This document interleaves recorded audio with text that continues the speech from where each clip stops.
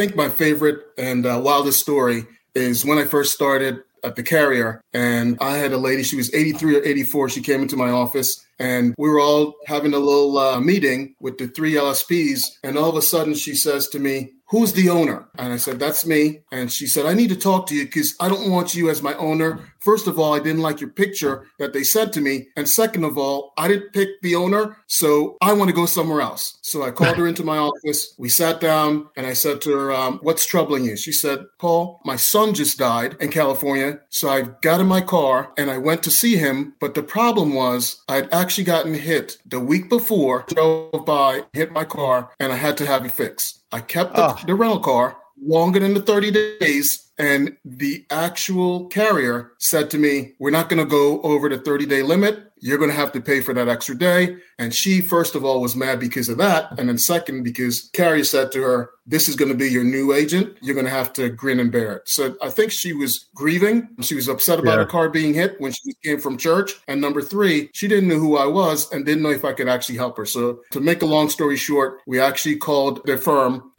and said, "Hey, could you give her one more day?" Her son had passed away and she was over in California across the country, and she needed that time, that 30 days to get him buried. And they actually allowed it to happen. And we are close as this now. Not an issue. She pays on time, doesn't have an issue. She actually will come to the office when she did, and she's never had an issue with us going forward. That was a heck of a welcome to the agency moment. Yes. And speaking of agency, I am with the Woodburn agency, and I'm an insurance dude. Insurance dudes are on a mission to escape being handcuffed by our agencies. How?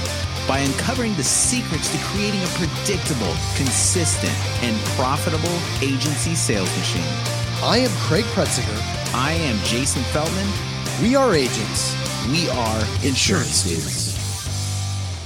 Boom! Oh, Love it. I'll tell you a secret. When a client walks in to Jason's office and says, "Who is the owner? I need to talk to the owner." And he's the one standing there. He will say, "Hold on, let me go see if I can find her." And then he'll run away.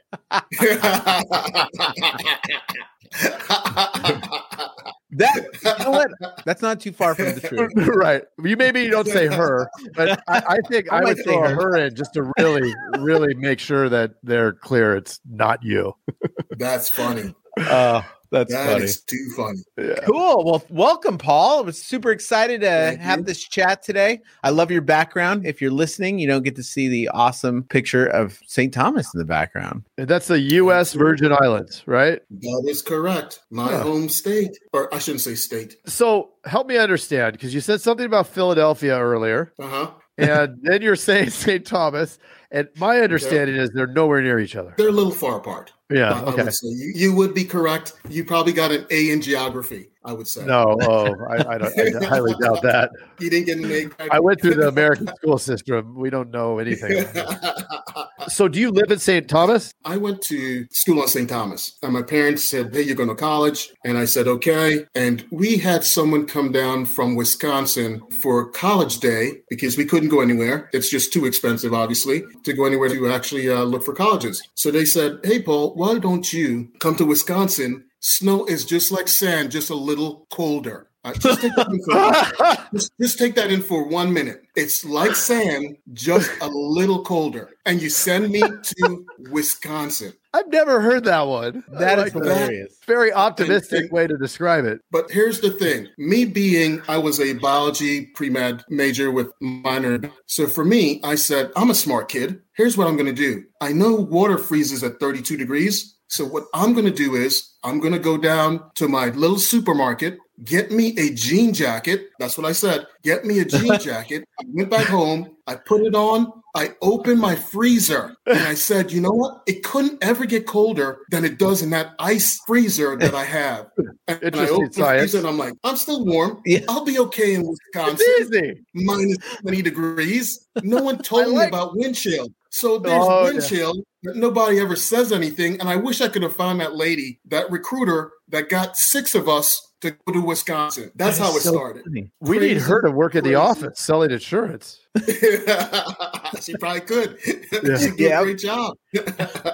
You fly down to an island and tell people to move to Wisconsin. Unbelievable. And we fell That for is it. crazy. That's a tougher sell than insurance. Yeah. We didn't know. We had no inkling as to what was going on. We didn't know windshield. Like I say stuff to my mom now, and I say, hey, Mom, it's 20 degrees today. And she'll say, okay. She doesn't know. It's 88. How do you compare 88 every day to 20 degrees? She doesn't know. And it's always 88, right? And it's always 88. Exactly. Well, at nighttime, she gets a little cold. It gets to 80 at nighttime. She's freezing at 80 degrees at nighttime. So that's the kind of stuff we had to deal with. I think I couldn't stay there any longer. And I moved to Pennsylvania to finish out my college career. And that's how I met a young lady. And I stayed. So you stayed at Philly. That's kind of my... Super cool. So I stayed in Philadelphia, in suburbs of Philadelphia. So Geno's, or what's the other one? Geno's, or is it Pat's? Are the two cheesesteak places? Is it Pat's? I would say Geno's, but for me, I usually don't go to either one. Just that's tourist, to be honest, that's more of a tourist, tourist spot. Kind of like when I lived in Seattle. It's watching the guys throw the fish. Right, the fish market. Once you see it twice, you're like, what am I doing? It is kind of cool. I've seen people throw fish before. I don't know why they throw those fish. Where are we going with it? Yeah, same thing. Dude, I love St. Thomas. My first daughter, but right before she was born, we had friends that went out on a cruise ship in the Bahamas, and my wife was pregnant and was throwing up, so she couldn't go. And like a bonehead, I went, which I couldn't get away with that these days. That's for sure. Oh, no. So I went for a week, and we went to St. Thomas and St. Martin. Is that St. Martin? Well, it just depends on your St. Martin. Yeah. Well, anyways, dude, I came back from there, and I told my wife, I said, we're moving. We're moving to St. Thomas. Like, this is the best place I've ever been. Is it like Puerto Rico for tax stuff? No, I don't know why Puerto Rico has that great tax shelter, but we're a territory. So I don't think Puerto Rico is a territory. Unlike Puerto Rico, we're a territory, so we're subsidized by the U.S. government. I think Puerto Rico is a territory. It's not a state, but I did go to the U.S. Who knows? Yeah, Could be a company. Maybe it's a company. They do not have that tax. So you were going to be a doctor, and instead you became a doctor of insurance. Correct. How's that journey? The reason why I did that, I started off, and then they said you have to do 6 more years of college. And I said, come on, that's too long. I got to find something to do, and I got to find it quick. So I actually started. No, 6 more years of college is just like 4 years of college, just colder. You should have been there to no problem. Just do it. It's just a little colder. Recruit me. You should have been there to recruit me, like the lady from Wisconsin. You should have been there to recruit me. Anyway, so after college, I decided I'm going to get a job somewhere, and then I'll branch out. So I actually found a job. It wasn't in a hospital. It was actually, and this used to be my pickup line. I know this doesn't work now. You're not allowed to do it. It's against the rules. But I would say at bars, hey, I test birth control pills. And I'd get the little, you test birth control pills? Of course. So my job at that point in time was working in the lab and get all the birth control pills. And we had to make sure that the estrogen was enough in each batch so that if somebody sued, they would be able to say, hey, it's not us, it's you. We have essentially the same exact amount of estrogen or whatever it is in each batch that we need. And you just have to go pound sand and be happy you're pregnant. So for me, I was the tester of the birth control pills. And I'm going to die saying that to my deathbed. That's amazing. I'm not going to say all the things that have just gone through my mind right now. I know you can't.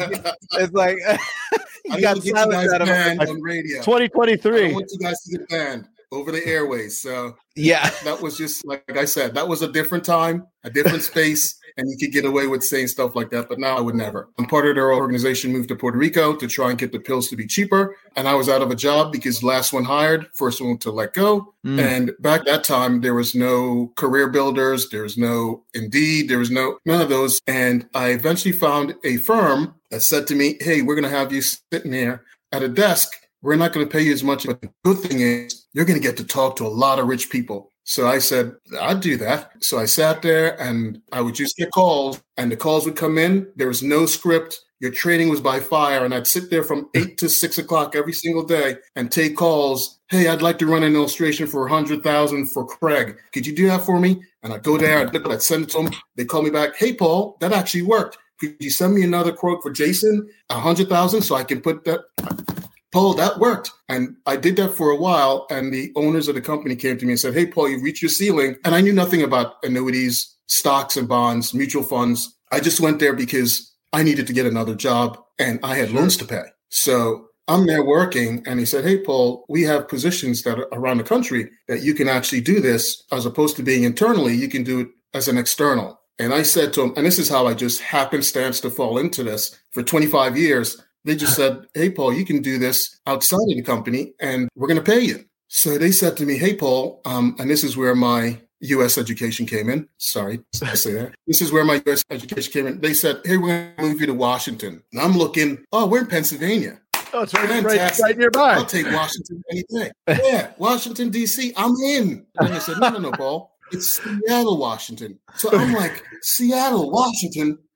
What in God's name are you talking about, Seattle, Washington? I don't know anything about Seattle. I don't know anything. And I had just gotten married. So I got to convince my wife, like that lady convinced me, to move from Pennsylvania, where her family is, to move to Seattle. That's and a tough by one. the way, Jason, she's pregnant. So that's not happening. I'm trying to sell her.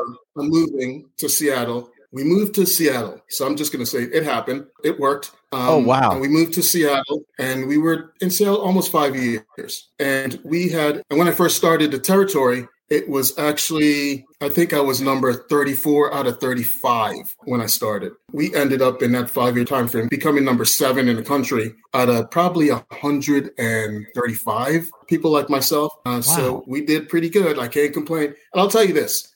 To me, you'll find out that everything is always half full. My glass is always half full. It doesn't matter what happens. I think I won in life just by what I accomplished already. Anything I was working on borrowed time because life has been good to me and I can't complain. I cannot complain. So for me, that 34 out of 35 territory, I wasn't happy about. And you're going to move me from Pennsylvania all the way to Seattle as my prize. And I'm like, why would you send me there? I'm one of your best internal people. And you're going to reward me by sending me to the 34 out of 35 territory.